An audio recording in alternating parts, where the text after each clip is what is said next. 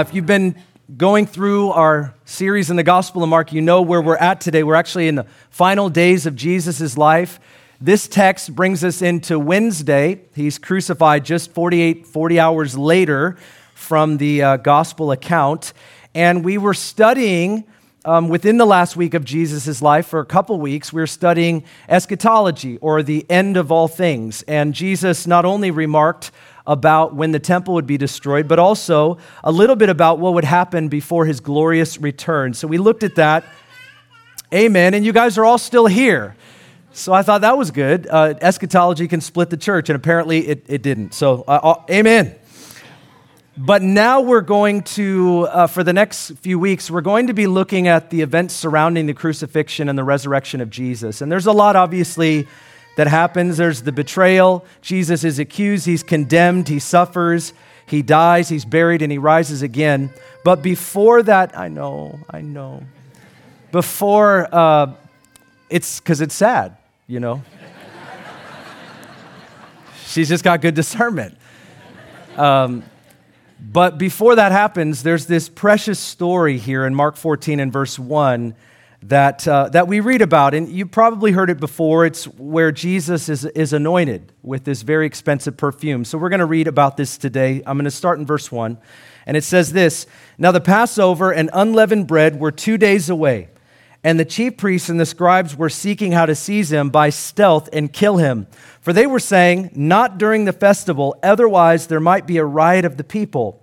While he was in Bethany at the home of Simon the leper and reclining at the table, there came a woman with an alabaster vial of very costly perfume of pure nard. And she broke the vial and poured it over his head. But some were indignantly remarking to one another, 'Why has this perfume been wasted? For this perfume might have been sold for over 300 denarii and money given to the poor.' And they were scolding her. Jesus said, 'Let her alone. Why do you bother her? She has done a good deed to me. For you always have the poor with you, and whenever you wish, you can do good to them. But you do not always have me. She has done what she could. She has anointed my body beforehand for the burial. Truly I say to you, wherever the gospel is preached in the whole world, what this woman has done will also be spoken of in memory of her.' Then Judas Iscariot, who was one of the 12, went off to the chief priests in order to betray him to them. And they were glad when they heard this and promised to give him money and began seeking how to betray him at an opportune time." This is the word of the Lord. There's a lot in this passage that we can talk about. And I was kind of thinking, obviously, about the issue of value. And the question came to my mind, and it's probably an obvious answer, is that what is the most valuable thing in your life? I mean, you can go ahead and say it, just one word, not sentence. What is the most valuable thing in your life? So God, salvation? Family? We're not sure. You guys are processing. If you're married and they're next to you, say my marriage. Men, this is a great time of redemption. My wife.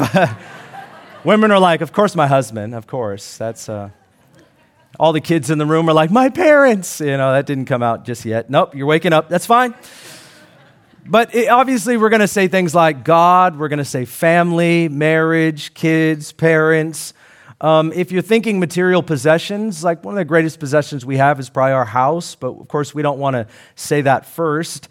But we can say all this, right? Like if I ask you or you ask me, I'm going to share words, the words that are going to come out. This is what I value the most. And those are just words. But the reality is value is not just determined by what we say, but by what we show. It's by the actions. You can determine what is most valuable in a person's life by what they do and not just by what they say. And Jesus said this in Matthew 6:21. He said, where your treasure is, there your heart will be also. Now, where you put your investment, your time, your talent, and your treasure, not just your money, but your time. That's more important than your money. Where you put your time, your talent, your treasure, that shows. We can say whatever we want to say. But the fact is, it's seen by where our investment is. Now, many of you know I've told a lot of stories about being in the real estate industry. I was in real estate for 15 years, both as an agent and flipping houses. And I figured, I don't want to do that anymore. I want to be a pastor. No, I'm just, it's not funny to you. It's funny to me. All right.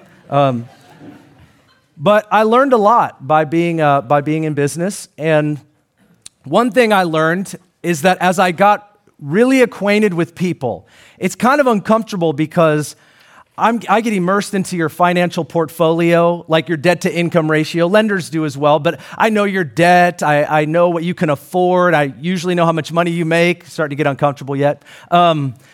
I get immersed into someone's financial portfolio, and it was a blessing for me to help people find a home. I thought, this is a wonderful thing. This is the place where a person's going to spend the rest or a lot of their life and raise their family, or maybe it's that later year, and this is where I'm going to settle down. And so I thought it was a blessing, but I learned what people value in these experiences that I had in real estate. For example, I'll just give you one. One time I was going to sell a person's home and put it on the market, and I walked into one of their rooms, one of their bedrooms. As I walked in, it had all kinds of lights, like these lights behind me. It had all kinds of lights, and it was really strange. And there were weapons all over the walls. This person had walls of weapons, like ancient civilization weapons. I walked in and I just felt uncomfortable. And a couple of you are like this, so just let me say my piece. As I walked in the room, I thought two things. Number one, I'm really uncomfortable and I don't know how I feel right now with these people.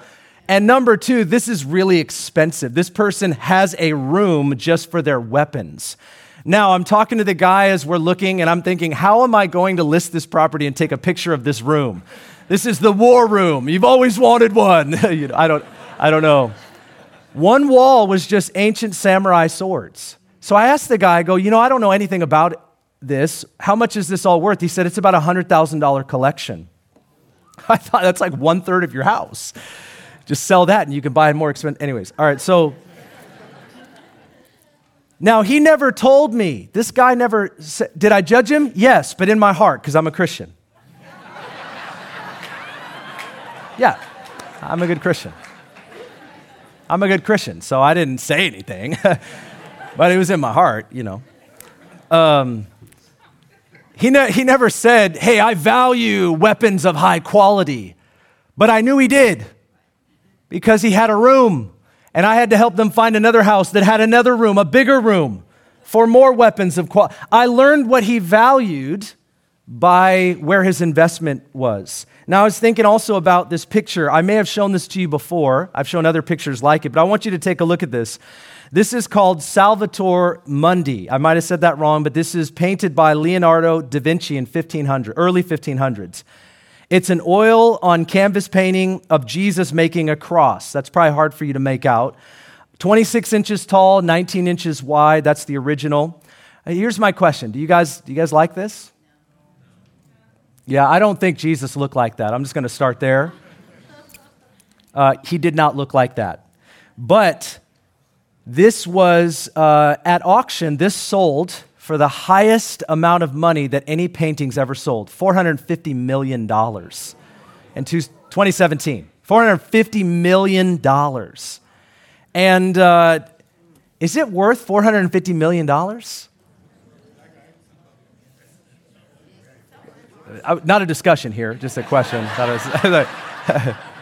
I'm not auctioning it off, guys. Yeah, I'm sorry. I kickstarted a conversation. I get it. Yeah, a couple of you just woke up. Like, what is that? What church did I come to? No, we're not Catholic. I'm not taking a dive there. But we might ask the question: is it worth it? And a lot of us would say no. But the truth is, this is absolutely worth $450 million. Why? Because it doesn't matter what you think or what I think. It matters to the person that actually put up the $450 million. The rest of us are just on the side criticizing somebody else's investment, but that person is the one that made the investment. So to them, it's worth this amount of money. And here's the principle. Value and worth is always determined by what someone is willing to give or pay. It's not determined by our criticism. It is determined by what a person is willing to pay. And apparently that means that this is what it's worth. And so when we think about value and worth, we're looking at a story where Mary, this woman, makes a very serious investment in all that she has. she gives it to Jesus, and it's a very compelling story, but she's not the only person in the story. I want to look at all of the characters and their reactions and their response to Jesus as we study this passage. So the first place that we want to land is looking at the hatred of the religious leaders in verse 1 and 2. And I want to highlight a couple things about verse 1 and 2 concerning them. And the first is they were actively seeking a way to kill Jesus. Now, we know it's Passover, which is a season of remembrance for the Jewish people to celebrate God's deliverance in their life as a people. And so we know that all the people are looking for and preparing lambs for the celebration. In the midst of that, we find a sinister plot of these religious leaders who want to kill Jesus, the Lamb of God, who takes away the sin of the world. I mean, it's an amazing thing on God's timetable that while everyone is looking for and preparing a lamb, Jesus himself is also being prepared. And they're seeking to do something that is unimaginable, but this is a principle that isn't just a Christian quip. It's not just a cheap thing. God takes what the enemy meant for evil and he uses it for good. Now, if you think that's cheap, it's not.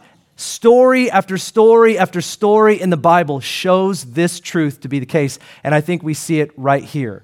They may think that they're just going to do away with Jesus, but actually, it's all a part of God's plan. The second point I want to make about them is their desire to kill Jesus was satanic.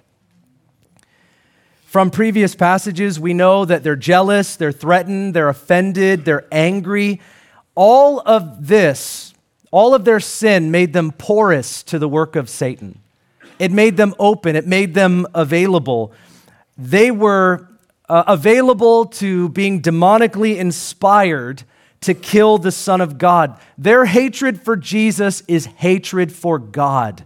These are professional ministers who are supposed to be people that teach the Word of God, lead the way of God. And here they want to kill the Son of God. Jesus Christ is God the Son. They want to kill God.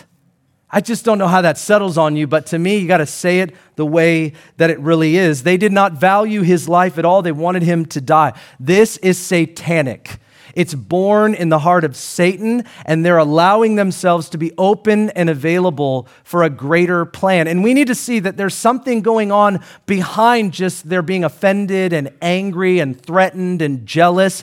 This stuff opens us up to something even greater that we might not realize. Number 3 is the satanic strategy still exists today. Satan and demonic spirits still plot and scheme to rid the planet of the biblical Jesus by any means. Now, that happens in modern philosophy. We could talk about atheism for a second if we wanted to. This is the idea that there is no God. God does not exist, and there are a lot of ideas about how we came to be and the earth came to be, but this is what it is. God doesn't exist. And so some of the proof of that in the atheist mind is that if God was real and if God did actually exist, then why does the bad happen that does today? Or why does evil still exist? Or why do these things continue to happen? And why did I lose my loved one? And the suggestion is that if God was real and if God did exist, then these bad things wouldn't happen.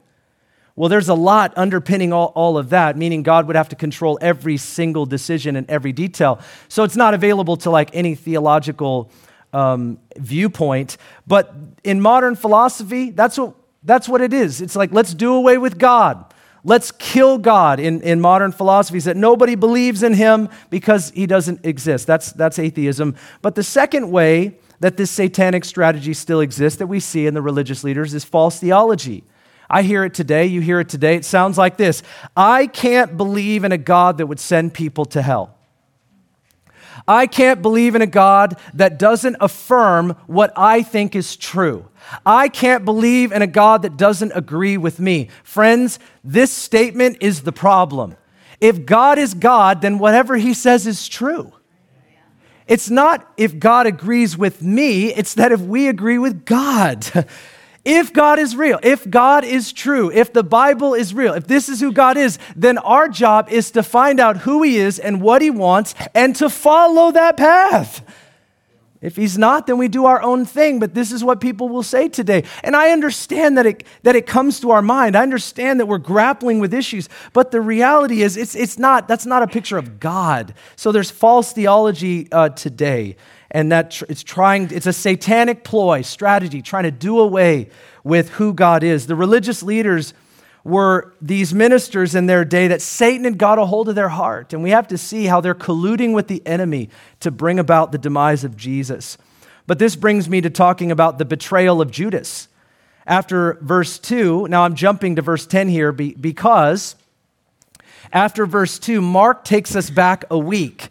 We call this a Markan sandwich. This happens 5 times in the book of Mark. So here's what happens.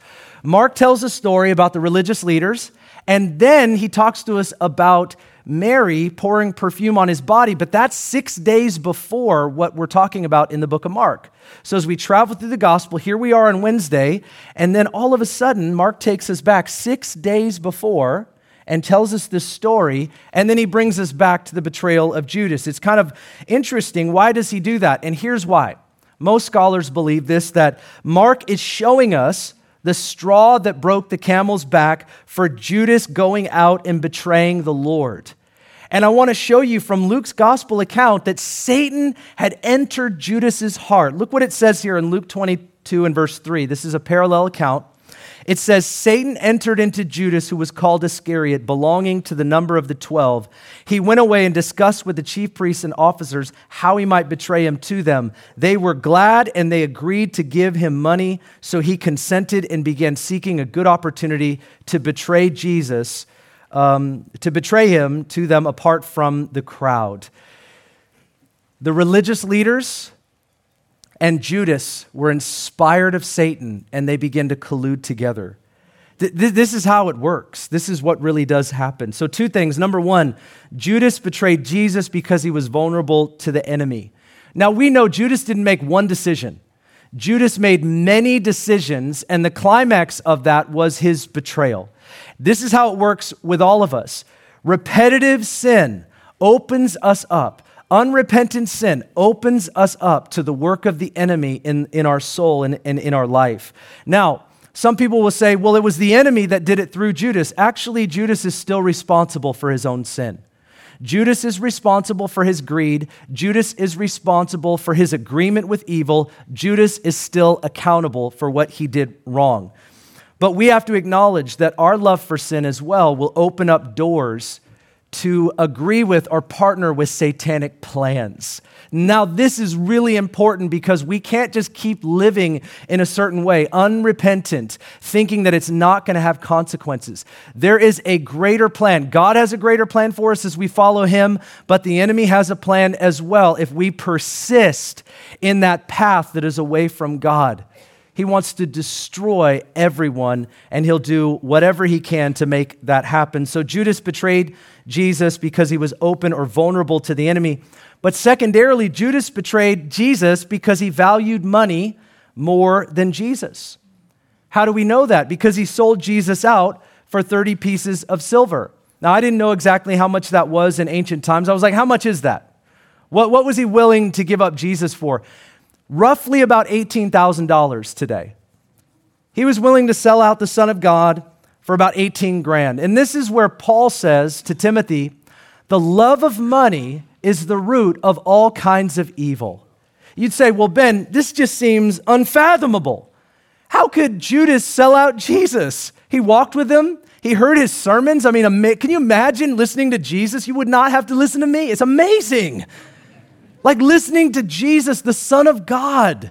He heard his sermons, he saw his miracles, he watched his compassion, the love that emanated from him. Judas had a front row seat to all that Jesus had done and all that he was. It was incredible. And he was willing to sell him out for $18,000 after all that. It's like, how could this happen? Well, Judas may have taken that path, but the other disciples didn't. And I was reading 1 Peter chapter 1, and I'd never made this connection before, but I want to make a connection if I can. Peter didn't have the same perspective. Look what he said to the churches scattered abroad in 1 Peter chapter 1, verse 18. He says this, "For you know that it was not with perishable things," look at this, "such as silver and gold, that you were redeemed from the empty way of life handed down to you from your ancestors, but with the precious blood of Christ, a lamb without blemish or defect. Peter saw Jesus live a perfect life. When he says Jesus was a lamb without defect, he is affirming, I literally lived with Jesus for 3 years and I never saw him sin. He was perfect. He's affirming the sinless perfection of the Son of God. And at the same time, I think he might be acknowledging that there was one in our company that was willing to consider his life as nothing, silver and gold. And Peter said, we were not purchased with something that cheap. We were purchased with the precious blood of Jesus Christ. To Peter, the death of Jesus was more valuable than anything else because he was worth everything to him. Now, this is a little bit of a scary thought when you think about it. It means that you can be very religious and you can know a lot about Jesus. You can be around Jesus. You can be around Jesus people, but you can still be one decision away from falling away. That isn't me trying to get up here to scare you. Man, if I had that ministry, Fear sells, but this is a sober reality that it is possible to know a lot about Jesus. It is possible to have a lot of knowledge. It is possible in this particular instance to be around Jesus and you to, at the same time, be one step away from turning your back on him. I mean, what a sober thought. But I want to turn to verse 3 and look at the love and the devotion of Mary. Look what it says here in verse 3. While he was in Bethany at the home of Simon the leper, reclining at the table, there came a woman with an alabaster vial of very costly perfume of pure nard, and she broke the vial and poured it over his head. Now it says there in the house of Simon, we don't know who Simon is. He was a leper, but there's no way he can still have that title, because I think if you're around Jesus, you're no longer a leper. He was a leper. He is not a leper. But, I kind of feel like we should rip the label off, and let's just call him Simon. Let's call him Simon. In John 12, we're told that this woman is Mary, and she has a sister named Martha and a brother named Lazarus who Jesus raised from the dead, which is found in John chapter 11. So there are a lot of things to say about this incredible act of love from Mary, but 2 things. Number 1, Mary loved Jesus by believing what he said. Now, here's the thing. It's customary when, in ancient times, when you come into someone's home, if they have oil, they might put a drop or 2 of oil on your head. There's a fragrance, right? Not everybody smells great in ancient times. They're walking from here to there. They don't get into their air-conditioned cars. And it's a sense of refreshing. It's kind of like honor.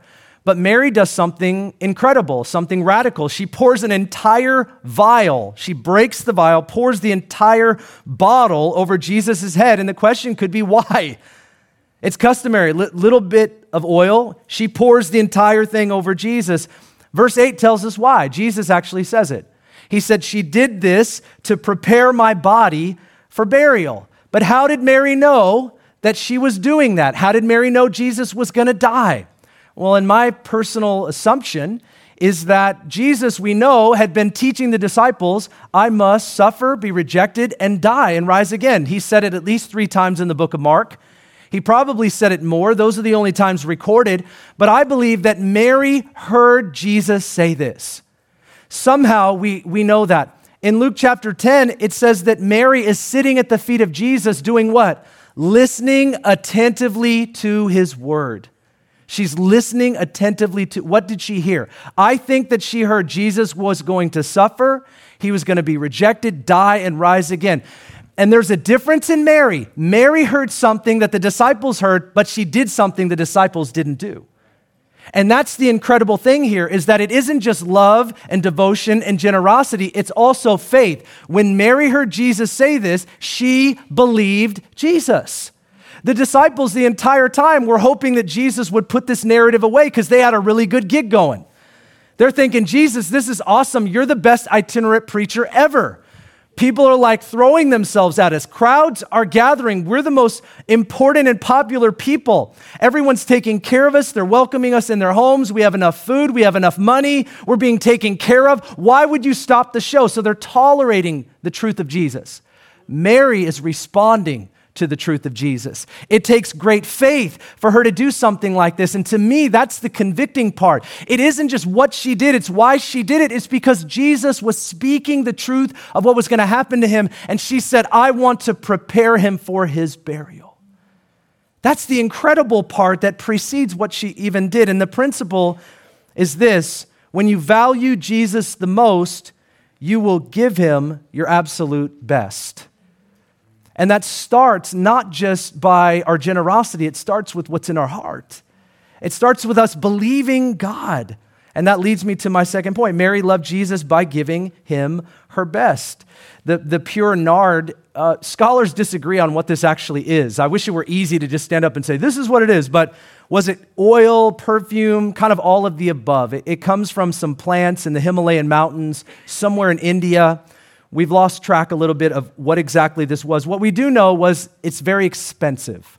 And that's what it says. Now, for Mary to have this, it probably was her inheritance or a dowry when she goes to get married that her husband would have helped to steward or be in possession of. It's the way that a father would give a woman, one of his daughters, inheritance, right? Usually it'd go to the firstborn male. And so this was a way for a father to give to his daughters. And so what we find here is that she had this, and it was worth 300 denarii. That's probably about $50,000 to $60,000 today. It's a year's wage. So she had some. It's a family heirloom. This isn't just like a little perfume. Like, this isn't my cool water at home or whatever your thing is. Some of you have a little more bougie. You know, you got like Chanel, or I don't know what the thing is. I started looking up perfumes, and I'm like, I don't even want to go. There's like one perfume out there. It's like millions of dollars for like ounces. I thought, wow. I don't think any of you have that, but if you do, you might want to sell that and give it to the youth kids camp. You might want to just pray about that, you know. Think about it. Might want to rethink your decisions, but all right, I won't give you a lecture today. Without a doubt, Mary is giving everything that she had. Reminds us of the woman that gave the 2 copper coins. Remember that? Just a couple chapters before, she goes to the treasury, she gives 2 copper coins. Jesus stops the disciples and says, look at that. And they're like, look at what? She gave all that she had to live on. This is the same thing. Notice that it's 2 women, by the way. It's 2 women. Jesus is honoring in the last, what happened there? Something happened? That wasn't a guy. A man didn't stand up and go, yes. Although you should have. Notice, I think there's a reason Jesus is bringing about essential equality. That's what he's doing. Women didn't have standing in that culture in that time. And he's pointing out 2 women. And he's saying, look at their faith, look at their generosity, look at how they're giving their best. I think this is very convicting. It's very powerful. And Mary is not the only person here in the house, though. And I want to point out the reaction of the observers. It doesn't give us their name. We know Judas is one of them, but there's others there. Verse 4 and 5 talks about the response that Judas pioneers, but probably the disciples were all in agreement with. And so, number 1, the observers were angry at Mary for being wasteful. It actually says in verse 4 and 5, they were indignant, and that means they were deeply grieved to the point of physical irritation. Now, I just want to play this out to you.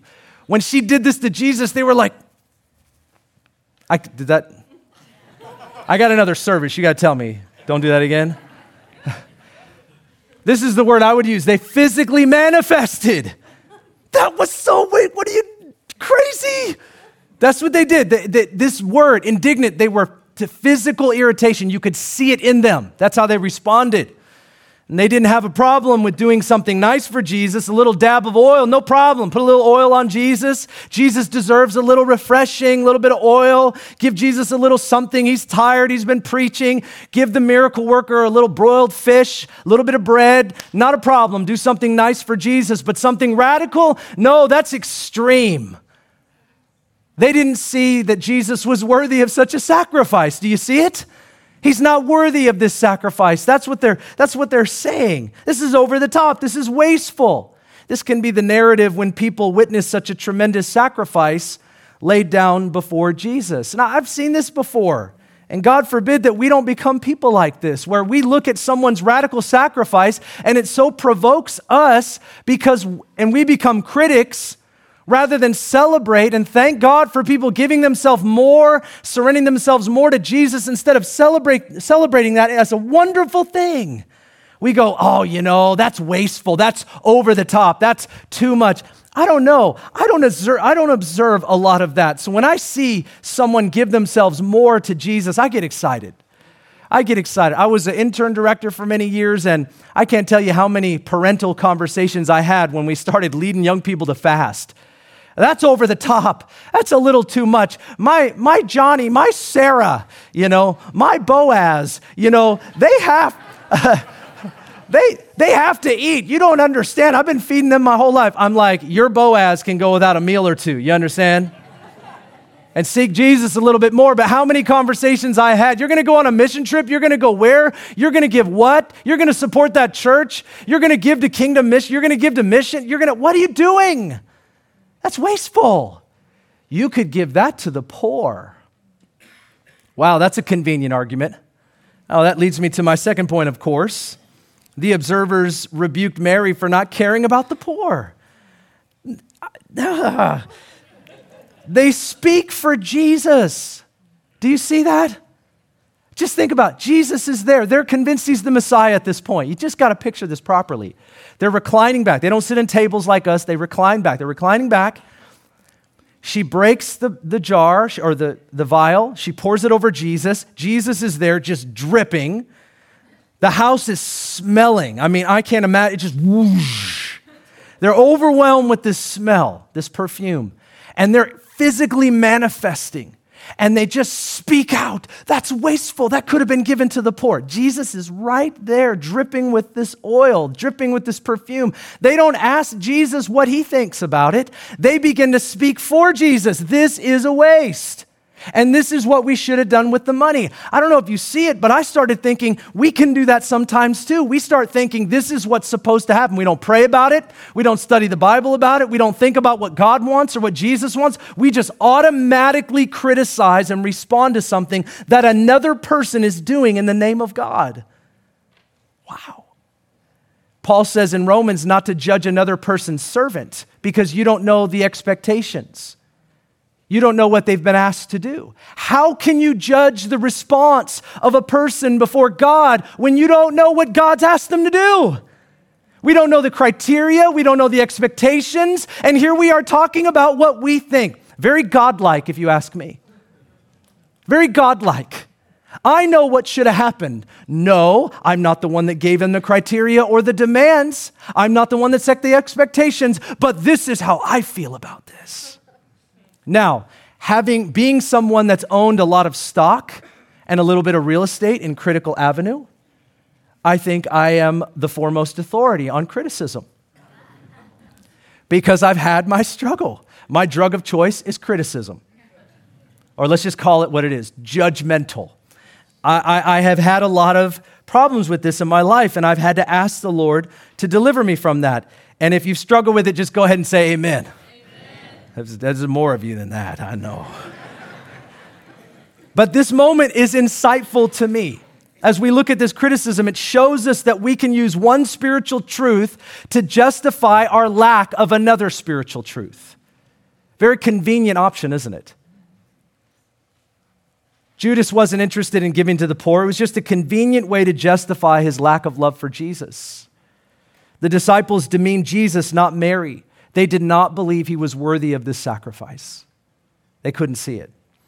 The critics of sacrifice are often those who are resisting greater devotion to Jesus themselves. And let's just call it what it is. When we enter into criticism of other people, we stop listening to Jesus asking more of us in our relationship and devotion to him. We put our energy and our focus and our effort on what other people are doing, which is inappropriate at best. It's not what God asks of us. The world and many Christians have no problem with lots of possessions and money and pursuit of wealth and the finer things in life. It's like we have no problem. You can have all of the things in this life, but don't give too much to Jesus. We have no problem with all this. No problem with how much stuff. Have you seen the price of things lately? It's just we just keep acclimating. I know some of you are like, yeah, let's talk about it. Not today. Not today. But the finer things in life, not a problem. Now, I'm not saying he's against all that. I'm not saying you can't have a nice car. I'm not saying you can't have a nice house or your clothes, whatever. But I mean, we're fine with all that. But then comes a criticism when we give more to the Lord: time, talent, treasure. Somebody emailed me the other day. 7 years ago, they started a business. I prayed for them, actually, to start this business. They believed the Lord, asked them to do this. And it took a while, but the business began to flourish. And now it's just flourishing. They have a whole staff. They've got a place. It just keeps growing. Month by month, year by year, it's just growing. And they got married. And the Lord spoke to her and her husband and said to her, basically, both of them confirmed this. And they're not people that are fickle or flimsy or whimsical, compulsive. They're not like that. And so she said, the Lord spoke to us and said, for 12 months, we're supposed to basically let our business go dormant so that we can spend time investing into the kingdom of God and serving him. And so right now, we're saving up money so that we can pay our staff for 12 months. Wow. And we can take care of all our bills for 12 months so that we can solely, completely focus on the Lord. Now, you could hear that, and she was asking for prayer because she's struggling. Like, am I going to lose all my clients? But she's like, we have a confirmation. This is what the Lord is asking us to do. Now, some people hear that, and they go, that's wasteful. That's the wrong thing to do in business. Come on. You start a business, it flourishes. You strike while the iron's hot. You don't let it go. No, friend. Sometimes God asks us to do things that don't make sense in the natural, and so we invest into his kingdom. And if we're not available to this kind of sacrifice, maybe we'll never see the reward that God wants to bring through our life for his glory. God is asking us to do these kinds of things at times. Now, you might say, well, Ben, that's a little too much. It could be for where you're at. That's true. I want to encourage you, though. God does not always start us with the extravagant. He wants us to enter into the consistent. Here's a principle for you. We will never, ever get to a place of doing the radical if we simply will not do the regular. It's not going to happen. I mean, we're never going to be a theologian if we just can't read our Bible every day.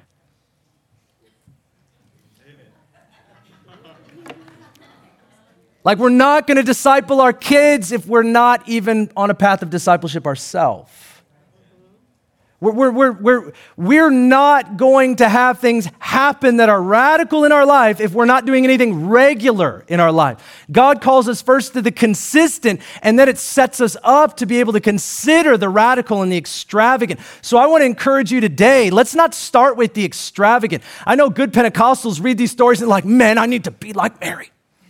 I need to be like the woman with the issue of blood. We just bypass the years that she sought help, the years of her saving money and spending it all for medical practice. We just wipe all that away, and we're like, I got to enter into the one moment where she reached out to the hem of his garment. And we haven't spent enough moments doing the things that we could have done. And so our repentance is not to be those that are just reaching for the hem of his garment or those that are breaking the vial of the family heirloom. It's like we need to enter into the consistent. We need to enter into the regular, because I'm telling you, if you don't do that, we don't build a foundation where the extravagant and the radical make sense. I've got a lot of stories about this. I know what I just said is very true. Sometimes people want to be generous, but they've never been a good steward of what they have. You can never become generous. You can't become a generous. It can't just be compulsion. That's why Paul says, don't give out of emotional compulsion, but give as the Lord has led you. And that doesn't mean compulsion. It's the opposite. Give consistently, give principally, give biblically. Learn how to do what God says and build your life on that. And then when the voice of God comes, bam, you're ready to do it because you've been giving yourself to the normal way of a Christian life. Just like Judas made many decisions before he betrayed Jesus, we, in order to give radically to Jesus, make many decisions before that happens. What does it say about Mary? She was sitting at his feet, listening attentively to his word. Her obedience to Jesus was not just a compulsive moment. It was that she was listening to Jesus in a consistent way, longing for and looking for what she could do. And this was the culmination of that. Amen. I have to close. Amen. I have to close because we've got baked goods that are calling your name. Now, I didn't mean to preach on being generous today, but it obviously came forth, and there is an opportunity for you to directly obey. Now, isn't it like the Lord to bring that about? I just see it happen. It happens all the time, doesn't it now? I'm sorry. I always tell the Saturday night folks that Sunday morning will go better, and it never does.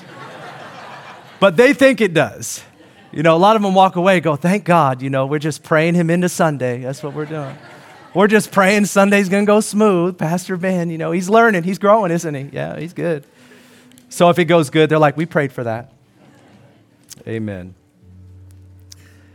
I want to draw a close as we look at the response of Jesus. There are three things, but I just want to focus on number two. The first one is what Mary did. This is Jesus' perspective, I think, as I look at the text. Number one is what Mary did was timely. Jesus said in verse 8, she did this to prepare me in advance for my burial. That was something that they would do.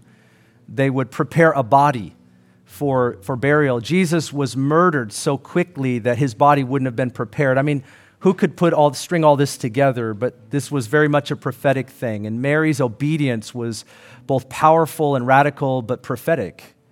And sometimes we have opportunities before the Lord that we got to move on them. We got to move on them.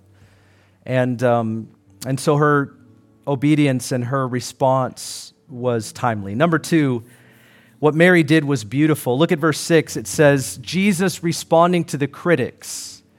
They're scoffing, they're manifesting, and Jesus says, leave her alone. It's like Jesus stood up for Mary because what she was doing was, this is what he says, what she did was beautiful. Now, it says good in the text, but there are a couple different Greek words for the word good.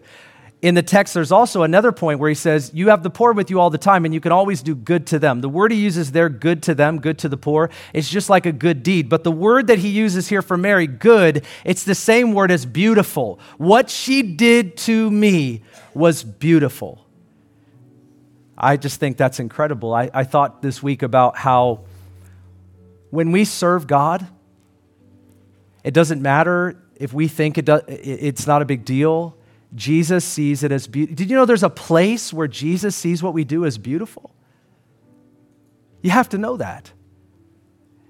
If we constantly look at what we do before the Lord as not enough or not good enough or should be more or isn't great or isn't like Mary, I mean, we can't just if that's our thing, Jesus looks at every step that we take, everything that we give, every time that we surrender, every serving that we do, everything that we do for him in the name of Jesus, he looks at it as beautiful. That's his perspective, especially in a world of contrast. I mean, when we share his love with others or we spend time in prayer, worship, studying scripture, when we give our time or our money to the work of his kingdom, when we gather with the body of Christ to worship and to encourage each other, he sees this as beautiful. What if Jesus' perspective of what we're doing right now is beautiful?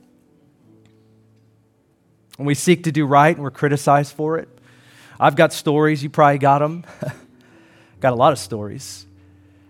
But it's beautiful to Jesus.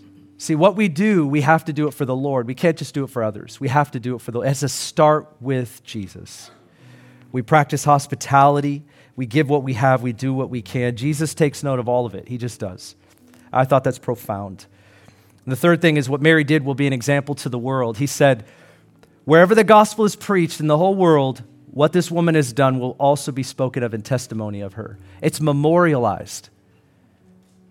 Her action before Jesus it was criticized by them that were in the house at that time, but it was memorialized by Jesus. And here we are 2,000 years later talking about this woman who did such an incredible, wonderful thing. She did not do it so that we would talk about it right here today. She didn't do it for that. Did you notice that as we read Scripture, the people that did these things before God, they didn't do them so that they would be written about, that they would be posted on social media, that they would be cared about, seen as something great. They did not do them for that. They were overwhelmed by their love for Jesus. And that's what compelled them to do what they did. Now, I'm sure you can see it, but this passage gives us a clear contrast between Judas and Mary. And there really isn't middle ground. The middle ground is the criticizers. It's the crowd of the critique. It's the the judgmental. That's the middle ground. But between those two is Judas's betrayal and Mary's devotion and love for the Lord. And here's what I was thinking about. Mary deemed the death of Christ worthy of everything, but Judas deemed his death worthless. His death was worthless to Judas. In the final week of Jesus' life, he wanted the disciples to see what devotion to him could look like. It looked like a widow giving 2 copper coins when she didn't have anything, and it looked like a woman giving Jesus her inheritance to prepare him for his burial. That's the picture that I believe Jesus wants to put into our hearts. He calls us to value him above all people, above all things, and above ourselves. That's the call of Jesus. He is more valuable than anything. And until he becomes more valuable than anything, we're not going to follow him in everything. This is the call. If you struggle with your Christian life, if you struggle, I want to obey Jesus, I want to follow him, I want to love him more, I want to give more to him. Friends, I would ask you today, is he the most valuable thing, or are the waters muddy? Are other things becoming more valuable to us in this life, so much so that we don't see Jesus the right way and we don't give to him the right way? We're not moved towards him or compelled towards him the right way. And so as we close, I just want to pray that God would move our hearts toward him even more. And that's what we desire today. Would you stand? Let's pray. Thank you, Lord. The call is to give all. He's worthy of it all. Amen? He's worthy of it all. Would you bow your heads? Let's pray together. Father, we thank you today for your word. As we study your word, we learn about people who gave their all. And I want to be compelled like that. I want us to be compelled like that. Lord, it can seem so far away at times, like I don't know where to start. I pray that you would help us start in the simple and the consistent, that when we give something up or we take something on or we give more to you or we even just surrender to you, every time that we do that, we're stepping closer and closer towards what it really means to be fully surrendered. And I'm praying, God, today that you would reveal to us what that's supposed to look like for each of us. It means something different for us. Perhaps we're in a place where we need to make that decision for the first time. And I pray, God, that you would move our hearts by the truth of your word to do what you are asking of us. And that in the middle of the world's confusion, we would step right through that and say, Jesus is Lord, and you're worthy of it all. Thank you, O God. With every head bowed, just for a moment, I want to acknowledge the presence of God and respond to him for just a second here today. If you're here or you're watching online, of course, and you don't have a relationship with Jesus, the call is to give everything that you are, not just everything that you have. Things we have come and go. But it's ourselves. That's what he's asking for. And so if you're here today, no matter how you got here, or you're watching this, no matter how you ended up on the live stream, and if you're saying, Ben, I don't have a relationship with Jesus, I don't know if I'm forgiven or where I'm going to be at the end of all things, but I want to know and I want a relationship with him and I want to surrender myself to him. And if you've never done that before, the best decision that you can make today is to give your life to Jesus. So before we go any further, I just want to ask, is there anybody here today and you're saying, Pastor Ben, I need to give my life to Jesus today? If that's you, I'm asking you to raise your hand real quickly. I want to see it. Pastor Ben, I need to give my life to Jesus today. There was a woman that came for the first time last night. That was her decision. Pastor Ben, I need to give my life to Jesus today. Today's that day. I don't want to push it off to another day. If that's you. If you're here today and you do believe in Jesus, which is, if not all of us, the majority of us, and you've never been water baptized, I want to say to you that we have filled up the baptismal. We have shorts, we have shirts, we're ready. It's something that the Lord's been doing is that people have been making decisions to give all, and all means I need to take that step that I've been pushing off for a long time. If you believe in Jesus, your next step is to be water baptized and then move towards discipleship. And so I just want to ask, is there anybody here today that's never been water baptized, but you are a believer, you are a follower of Jesus, and you're saying today, Pastor Ben, today I'm going to make that decision. I need to be water baptized. You either didn't get water baptized, or when you weren't making that decision for yourself. And we want to baptize you today after the service. We're going to close, but I just want you to raise your hand and make that commitment today. Are you making that commitment today? Today's a day of water baptism. Is that you today? Both of you? Amen. Okay, we have 3 people. Is there anybody else? Water baptism. I need to be water baptized. And this is me confessing Jesus is Lord. It's what we're saying is we're saying, I've died to my old way of life, and I've been raised with Christ. I'm born again. I'm made new. Today's that day. Anybody else? We have 3 people. Okay. You 3, will you meet me, Pastor Jared, right here, right now? Let me pray for you guys. Father, thank you for all that you're doing. We ask that you would bless these in Jesus' mighty name. We love you. We give all to you. We thank you for what you're doing. And the church said, amen.